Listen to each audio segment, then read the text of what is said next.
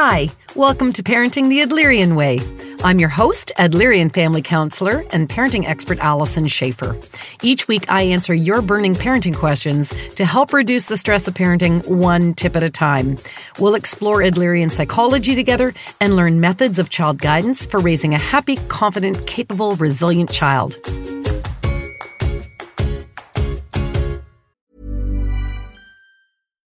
Hi, I'm Daniel, founder of Pretty Litter. Cats and cat owners deserve better than any old-fashioned litter. That's why I teamed up with scientists and veterinarians to create Pretty Litter. Its innovative crystal formula has superior odor control and weighs up to 80% less than clay litter. Pretty Litter even monitors health by changing colors to help detect early signs of potential illness. It's the world's smartest kitty litter. Go to prettylitter.com and use code ACAST for 20% off your first order and a free cat toy. Terms and conditions apply. See site for details. Ryan Reynolds here from Mint Mobile. With the price of just about everything going up during inflation, we thought we'd bring our prices down. So to help us, we brought in a reverse auctioneer, which is apparently a thing. Mint Mobile Unlimited Premium Wireless. How to get 30, 30, how to get 30, how to get 20, 20, 20, how to get 20, 20, how to get 15, 15, 15, 15, just $15 a month? Sold! Give it a try at mintmobile.com/switch. $45 up front for 3 months plus taxes and fees. Promo rate for new customers for limited time. Unlimited more than 40 gigabytes per month. Slows full terms at mintmobile.com. Even when we're on a budget, we still deserve nice things. Quince is a place to scoop up stunning high-end goods for 50 to 80% less than similar brands.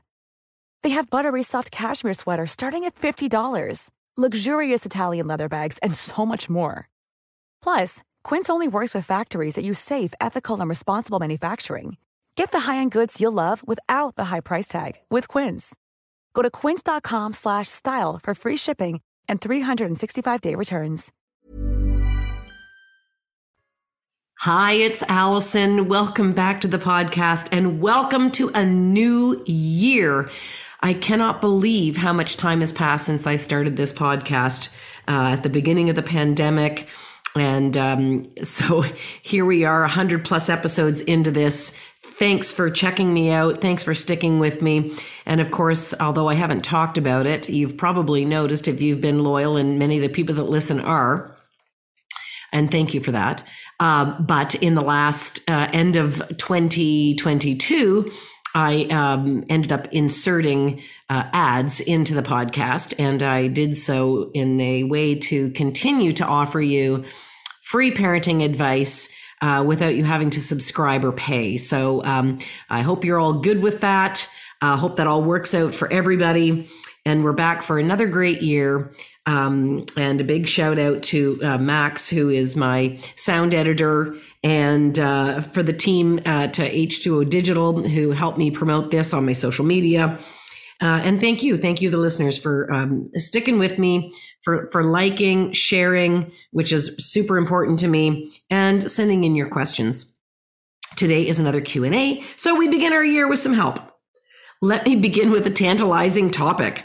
This is actually from a email that was sent to me anonymously, obviously, every time on my podcast. But this is definitely somebody who has shared with me in the email that she's somebody who has been following Adlerian psychology since her kids were very young, 2006. So we've been on a long journey together. And she is writing me to talk about her 17-year-old son, who she has discovered is living at home at 17, and he is watching porn. And she wants to have like the appropriate response for how does she handle this. Well, I think for anyone listening, you know that porn is everywhere, and that in this day and age, it's very difficult to keep porn out of our kids' life in terms of exposure. That exposure is getting younger and younger, and the content of porn is changing over time. So as I say, this is not your grandfather's porn. This is not like looking at the Penthouse magazines at the gas station. This is not like, I remember had these little silly pens, these pens that were filled with a fluid where if you turned the pen upside down, it had like a pinup girl on it, and the top of her bikini would slide off, and that was considered, erotica, that you would see somebody's nipples. Like, if you haven't seen porn lately, people, you don't know what's going on out there. So yes, our kids are seeing porn younger and younger. 10, 11, 12-year-olds. So the fact that he's 17 and of course, like every other teen, he's wired, and that's part of the digital world. And it's very much like having a 17-year-old and knowing that there's liquor stores and there are cannabis stores and all of these things. The world is all available to our kids. And so how do we help them navigate this world? Because we can't put tracking devices on them. We can't lock their hands in cuffs. That's never going to work, right? That's the whole point of Adlerian psychology, which is we never use control. We don't use punitive methods. We're trying to raise our kids in a way that helps them self-actualize, be able to face the challenges of life, to get on with using their talents for the betterment of other people, and not to get into avoiding neurotic behaviors. So, a curiosity is one thing. And so all our kids are going to check this out, but it's conversation then about what's that about for you. And of course it's curious, and of course it's stimulating, and it's designed to keep you engaged. It's designed to set off your dopamine reward centers. That's exactly why it's so good and so effective. But I really think education becomes a huge part of this. And so how are we going to educate our kids if they think we're lecturing or moralizing or judging them? We won't have their ear. And this is why I say we always have to position ourselves not to be our kids' friends. You're not your kids' friends. You're the leader of the family. It's a very different role. But as a leader and as somebody who is guiding the child, I like that word much better than discipline. We guide the child on how to navigate the life that they are supplanted in. And the life they're supplanted in right now is one that includes free access to porn any hour of any day on any handheld device, anywhere they go.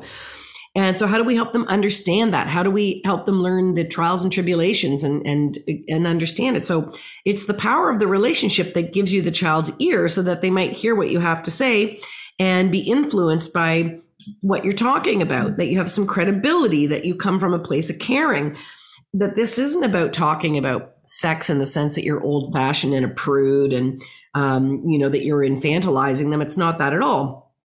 Where it's like, okay, so, let's talk about what goes on with porn and why I have concerns. And if you don't have their ear, if you don't have the relationship and they're not going to take the information in from you from an educational point of view, at least point them to other third parties that have, credible information. So I will put in the show notes. I think one of the better ones is truthaboutporn.com. And so really it's about debunking what's happening there and trying to get them to be, almost like a social activist around this, which is like, you do understand what's happening here. There is a very large, big porn conglomerate, just the same way that we have, if you haven't been apprised to it, it's kind of like fighting big pharma or agribusiness or some of these other things that have lost what they were with integrity and morality trying to do for humankind and just basically going for a profit and doing it in any way that they can. They know what sells. They know what creates sticky eyeballs. They don't care about your sexual well-being and development. They don't care about your future relationships. They just want more money for shareholders at any expense. And there's a huge amount of expense. So of course you're interested in that. We're wired to be sexual beings. We're wired to be curious. We want novelty, and certainly in the teen years, our brains have more dopamine receptors and sensitivity. So we're particularly more prone to that. But here's the problem: when we become, here's where we want to talk about. Here's the downsides about that, which is like other behaviors like gambling and other things that work on the dopamine receptors of the brain and the reward circuitry. It does become a behavioral addiction, and it means that you need more of it, and it means it needs more for you to get the same level of pleasure around it. And it means that when you get into real-time relationships, men often experience erectile dysfunction because in real life, they don't look, the camera angles and the beautiful women and all those things don't look the same when you're actually in a relationship trying to be sexual with a partner. I'm saying women, but women, men, whatever, you're polyamorous, everything's good to go. But the truth is what you do in real life that's negotiated with people is not the same as what's being portrayed from an entertainment dollar generating point of view on screen. So we end up with people that end up having erectile dysfunction, not being satisfied in their real life relationships, which is really what you have for the rest of your life. And it's an important part of the oxytocin bonding hormone system. So it's a different part of the brain that lights up when you watch porn than when you're in an intimate relationship with a partner. So we also know, and this has been well studied and researched, and you can get the data again on these websites, that because of the portrayal of what we're seeing in common porn now, it is actually very it connects sex with violence, unfortunately. And that connection objectifies one person, often women. So what we see is that there is an increase in rape and violence against women as this becomes habituated, normalized, and modeled for our young men. And often these women that are in the porn industry as the porn stars, these people have also come from backgrounds where they might have a drug addiction or sexual abuse. This has become an outlet that they aren't necessarily going into quite willingly. We see that increase in porn also increases sex trafficking as people need to generate content. It's growing the sex trade. So I'm very sex positive. I believe in a lot of things that some other people wouldn't in terms of my liberal views around that. I do believe there's lots of people that are happy in the sex trade. And so I don't want to victimize anyone who's going about this willingly. So there is that sector of the market, certainly in marriage counseling, when we're trying to rekindle the sexual part of a relationship. There's often the homework of watching some appropriate erotica. So I'm not anti that, but mostly what our kids are doing is going online and getting content that doesn't meet those qualifications. They aren't in a relationship in a brain with a goal that's directed towards that. So just want to be really clear about that. So this is really about, do you have a relationship where your kid can have you hear about your concerns about it, just as you would about gambling, just as you would about other addictive substances. This is an addictive behavior situation and the long-term consequences of it. So it's not about being prudish. It's not really about sex per se. It's about going down this slippery slope of addiction and having our attitudes shaped by things that we might not realize are shaping our attitudes. So that's what I would want to talk about. Now, I know that you and I had a little discussion back and forth about this because I knew it was a bit till I was going to do the podcast. And you were also asking about whether or not, from a consequence point of view, whether or not you could limit the Wi-Fi, using the Wi-Fi responsibly.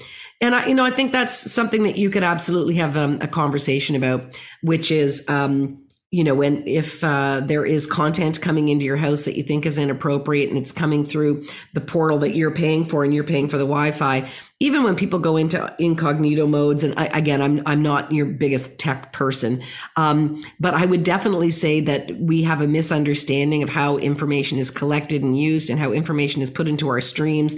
And, you can say, listen, I mean, in the old days, it was like, you can't go surfing for that stuff on dad's computer because that's his work computer. And if that content gets found, that could be reason for dismissal at some companies, depending on what you watch and what's seen and stored there.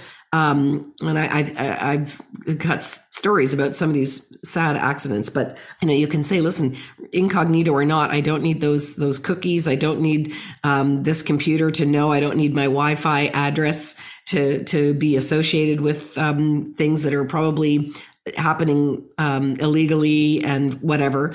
And so, yeah, I think you could make a case for saying not on the family Wi-Fi plan. If you want to do your own Wi-Fi, that's your pocket, that's your money, that's your decision. But you can't, the idea here is you can't actually block kids. If they're not going to see it at home, they're going to see it at a friend's. If they're not going to do it on your account, they're going to do it on someone else's account. But yeah, I'm going to make a stance on what I'm okay with and why, and then I'm going to walk my talk. And so if that's like, listen, you do what you want on your dollar on your Wi-Fi account, but not on mine, I can't abide.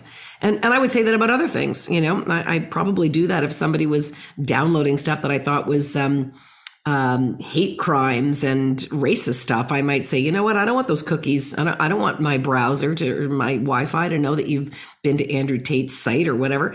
I'm concerned about that, and I'm not going to put my dollar towards that. I vote with my clicks. I vote with my viewing habits. I vote with where my Wi-Fi goes, and I don't want to vote in that direction. So you're on your own there. But it's got to come from a place of education, and hopefully we have that strong, solid relationship so that we can explore what that's about for them. So I hope that helps.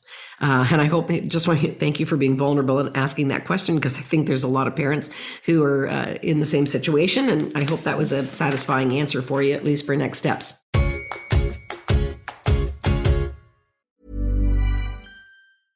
Ready to pop the question? The jewelers at BlueNile.com have got sparkle down to a science with beautiful lab-grown diamonds worthy of your most brilliant moments. Their lab-grown diamonds are independently graded and guaranteed identical to natural diamonds, and they're ready to ship to your door. Go to BlueNile.com and use promo code LISTEN to get $50 off your purchase of $500 or more. That's code LISTEN at BlueNile.com for $50 off. BlueNile.com, code LISTEN. Planning for your next trip?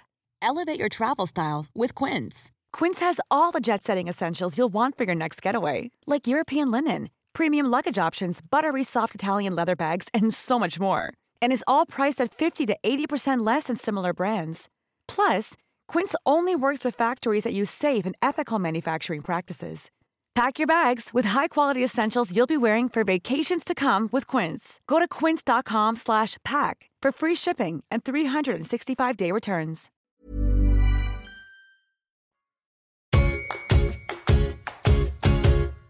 Okay, let's go on to this. I always, when we talk about some of the teen stuff that seems so scary, then it always seems so great to go to the younger kids so that the parents are like, oh my God, what's coming down the pipe?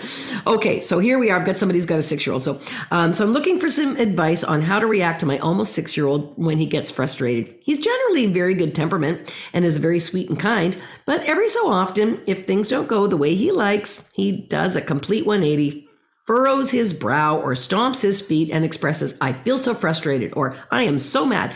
I didn't want that to happen. There are, of course, normal emotions that we all feel, and kudos to the kid for being able to express them accurately. And I agree. That was written by the parent. I'm just wondering what my script is back when he has these moments. I'm usually a bit of empathy and diversion of like, oh man, that can be frustrating when your sister has a play date and you don't. Do you want to play some blocks with me? And it usually works. I'm more curious about the foot stamping and the sudden excessive angry behavior and the proper words to help address him work through those feelings and actions. Well, first of all, I completely agree with you. You got a 6-year-old that can put language, and the way that he expresses himself is verbally and only furrowing his brow and stamping his feet. I think that's amazing emotional regulation and emotional maturity for that age. And I think that your response back to him, that active listening, being able to say back to him what he's experiencing and tagging and naming the emotion that's associated with it, you are doing a wonderful job. So part of me is like, oh my God, you are really finessing the details on this. Dear God. So what's that about? Like, are you I'm just checking in. I don't know you. This is anonymous. I don't know. But, do you really want things to go absolutely perfectly? Are you a perfectionist? This is like really getting down to putting the bow on because I think the important thing to know here is we want our kids to know that all emotions are acceptable and that we are adult enough in our parenting role to be able to hold space for all emotions that our children have. That too often we send a message to our kids that we can hold their big happy emotions, but we're not so okay with them expressing their negative emotions. Emotions are like the colors of the rainbow, and all of them are okay. Feeling them is fine. What's important is how we express them, and that we do it in a way that is healthy, respectful, doesn't hurt other people. And so the fact that he is stamping his feet is that's a good expression of anger, unless you live in an apartment building and you don't want him to disturb the people below, in which case you might want him to like squeeze a pillow or something. But it is okay to express emotions. It's not, you can't disturb other people. You can't hurt other people. You can't hit other people. You can't spit on other people. You can't punch or pinch other people. But I think stamping your feet is absolutely fine. I think that's a good, safe expression, and that he's putting language to it, I think is absolutely fine. So I don't think there's any correction. He doesn't need to improve upon what he's doing. I will say for people, and notice that I didn't say hitting a pillow. There's a lot of kids who will be upset, and then parents will say like, well, go hit a pillow or whatever.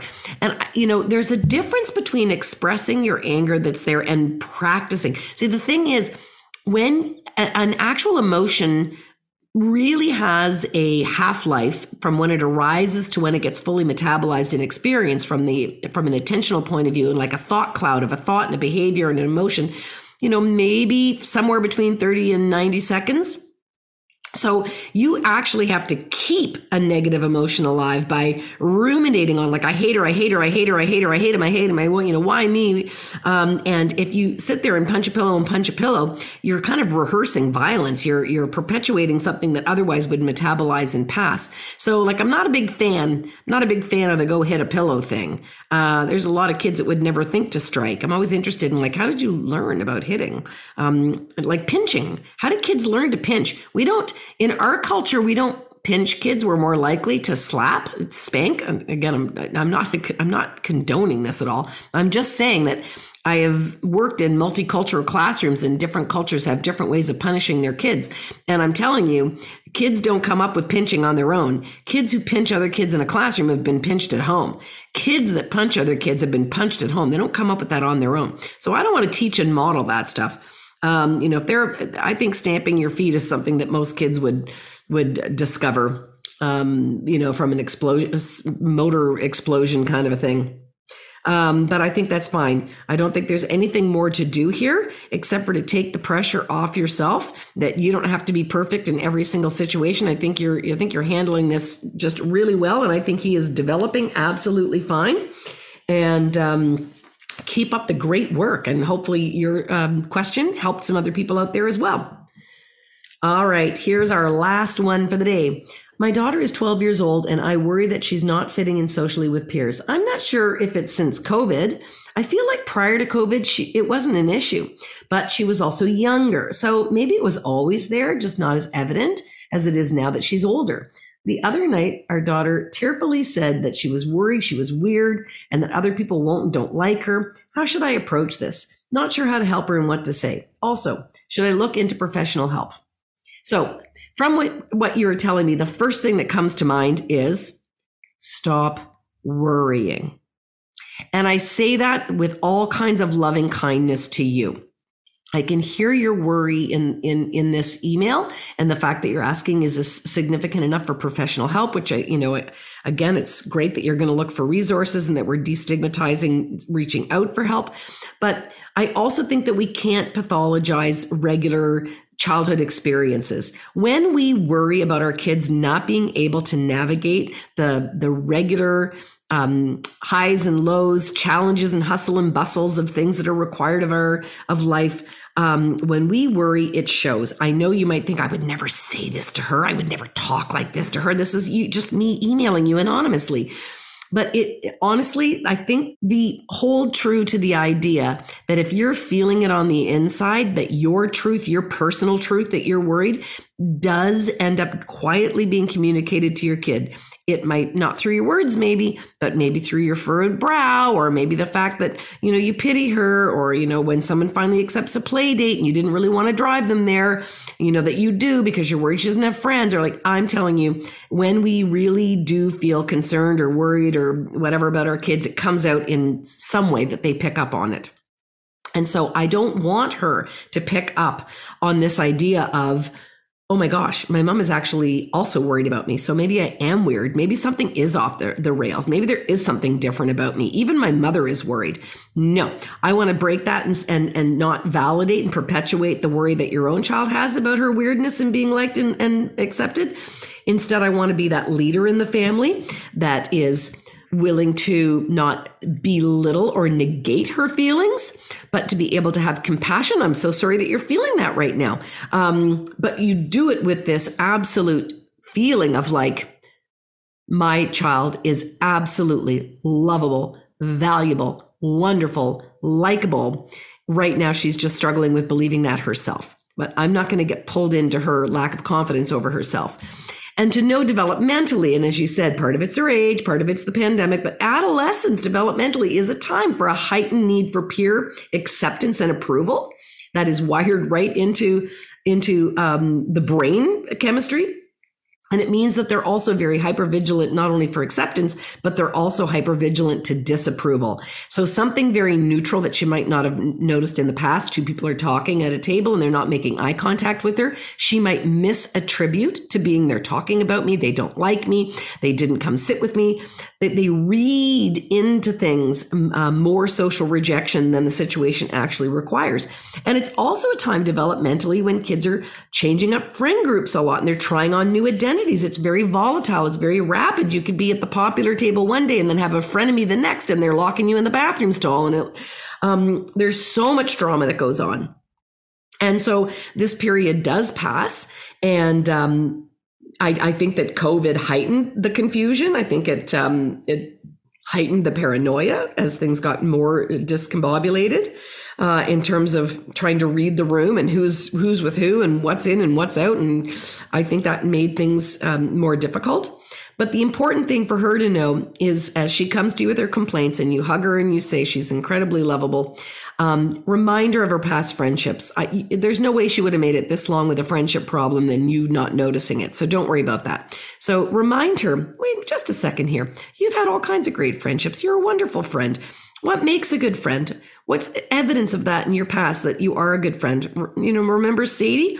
You were very kind to her. You were very generous with her. You always looked out for her. Just mention all the things that were right and successful in healthy, good relationships and how she's had them in the past. And then her feeling of weirdness, weird is such a judgmental word. Catch her in that. Catch the negative self-talk. Why are you calling yourself weird? That carries judgment. You are authentic. You are your own person.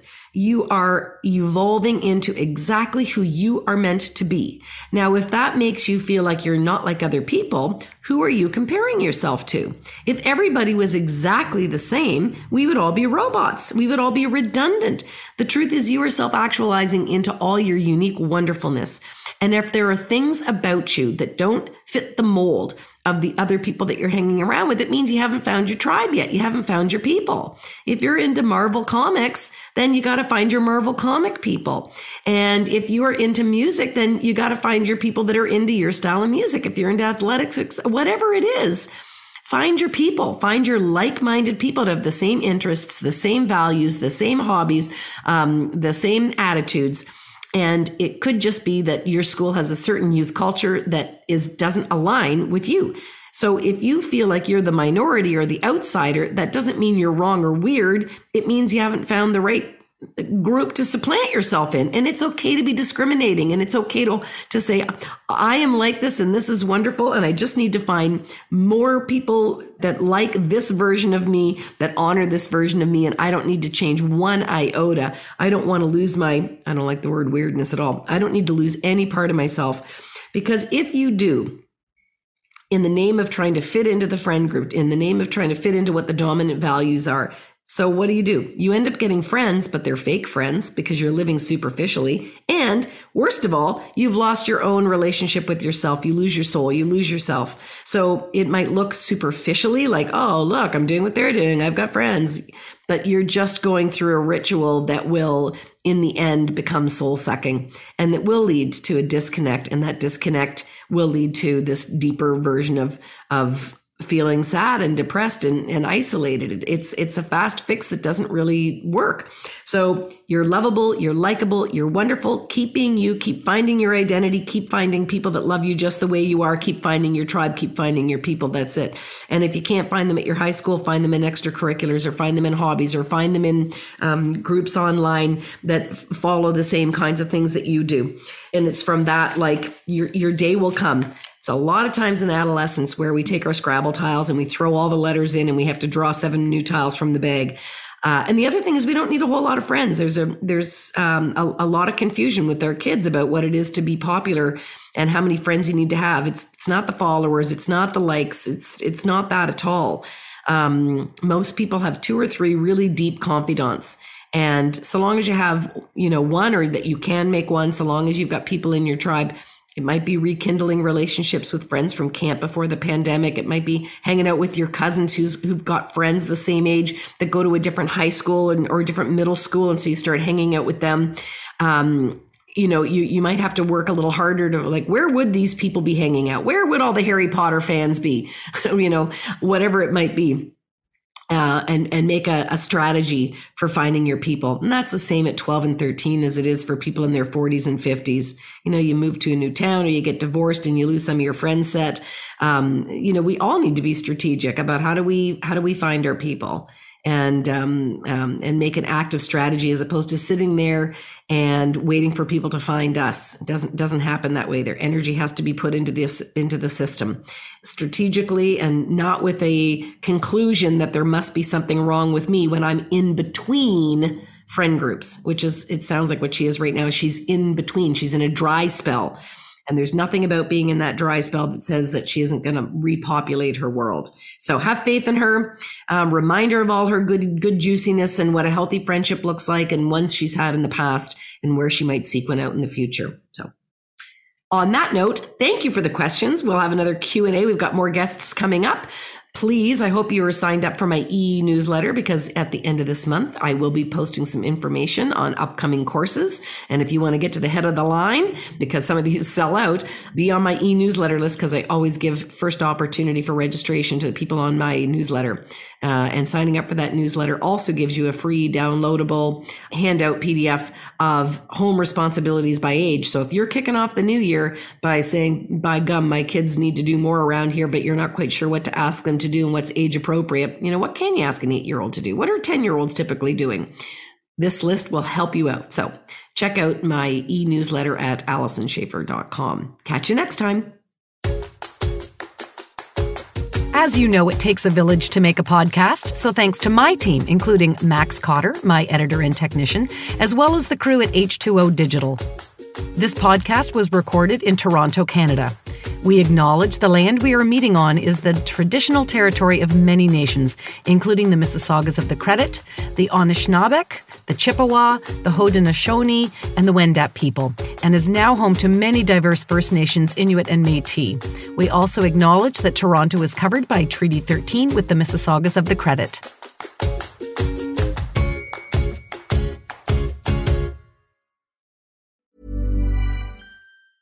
Hi, I'm Daniel, founder of Pretty Litter. Did you know cats tend to hide symptoms of sickness and pain? I learned this the hard way after losing my cat, Gingy. So I created Pretty Litter, a health monitoring litter that helps detect early signs of illness by changing colors, saving you money and potentially your cat's life. Pretty Litter is veterinarian developed, and it's the easiest way to keep tabs on your fur baby's health right at home. Go to prettylitter.com and use code ACAST for 20% off your first order and a free cat toy. Terms and conditions apply. See site for details. Even when we're on a budget, we still deserve nice things. Quince is a place to scoop up stunning high-end goods for 50 to 80% less than similar brands. They have buttery soft cashmere sweaters starting at $50, luxurious Italian leather bags, and so much more. Plus, Quince only works with factories that use safe, ethical, and responsible manufacturing. Get the high-end goods you'll love without the high price tag with Quince. Go to quince.com/style for free shipping and 365-day returns. Imagine the softest sheets you've ever felt. Now imagine them getting even softer over time. That's what you'll feel with Boll & Branch's organic cotton sheets. In a recent customer survey, 96% replied that Boll & Branch sheets get softer with every wash. Start getting your best night's sleep in these sheets that get softer and softer for years to come. Try their sheets with a 30-night guarantee. Plus, get 15% off your first order at bollandbranch.com. Code BUTTERY. Exclusions apply. See site for details.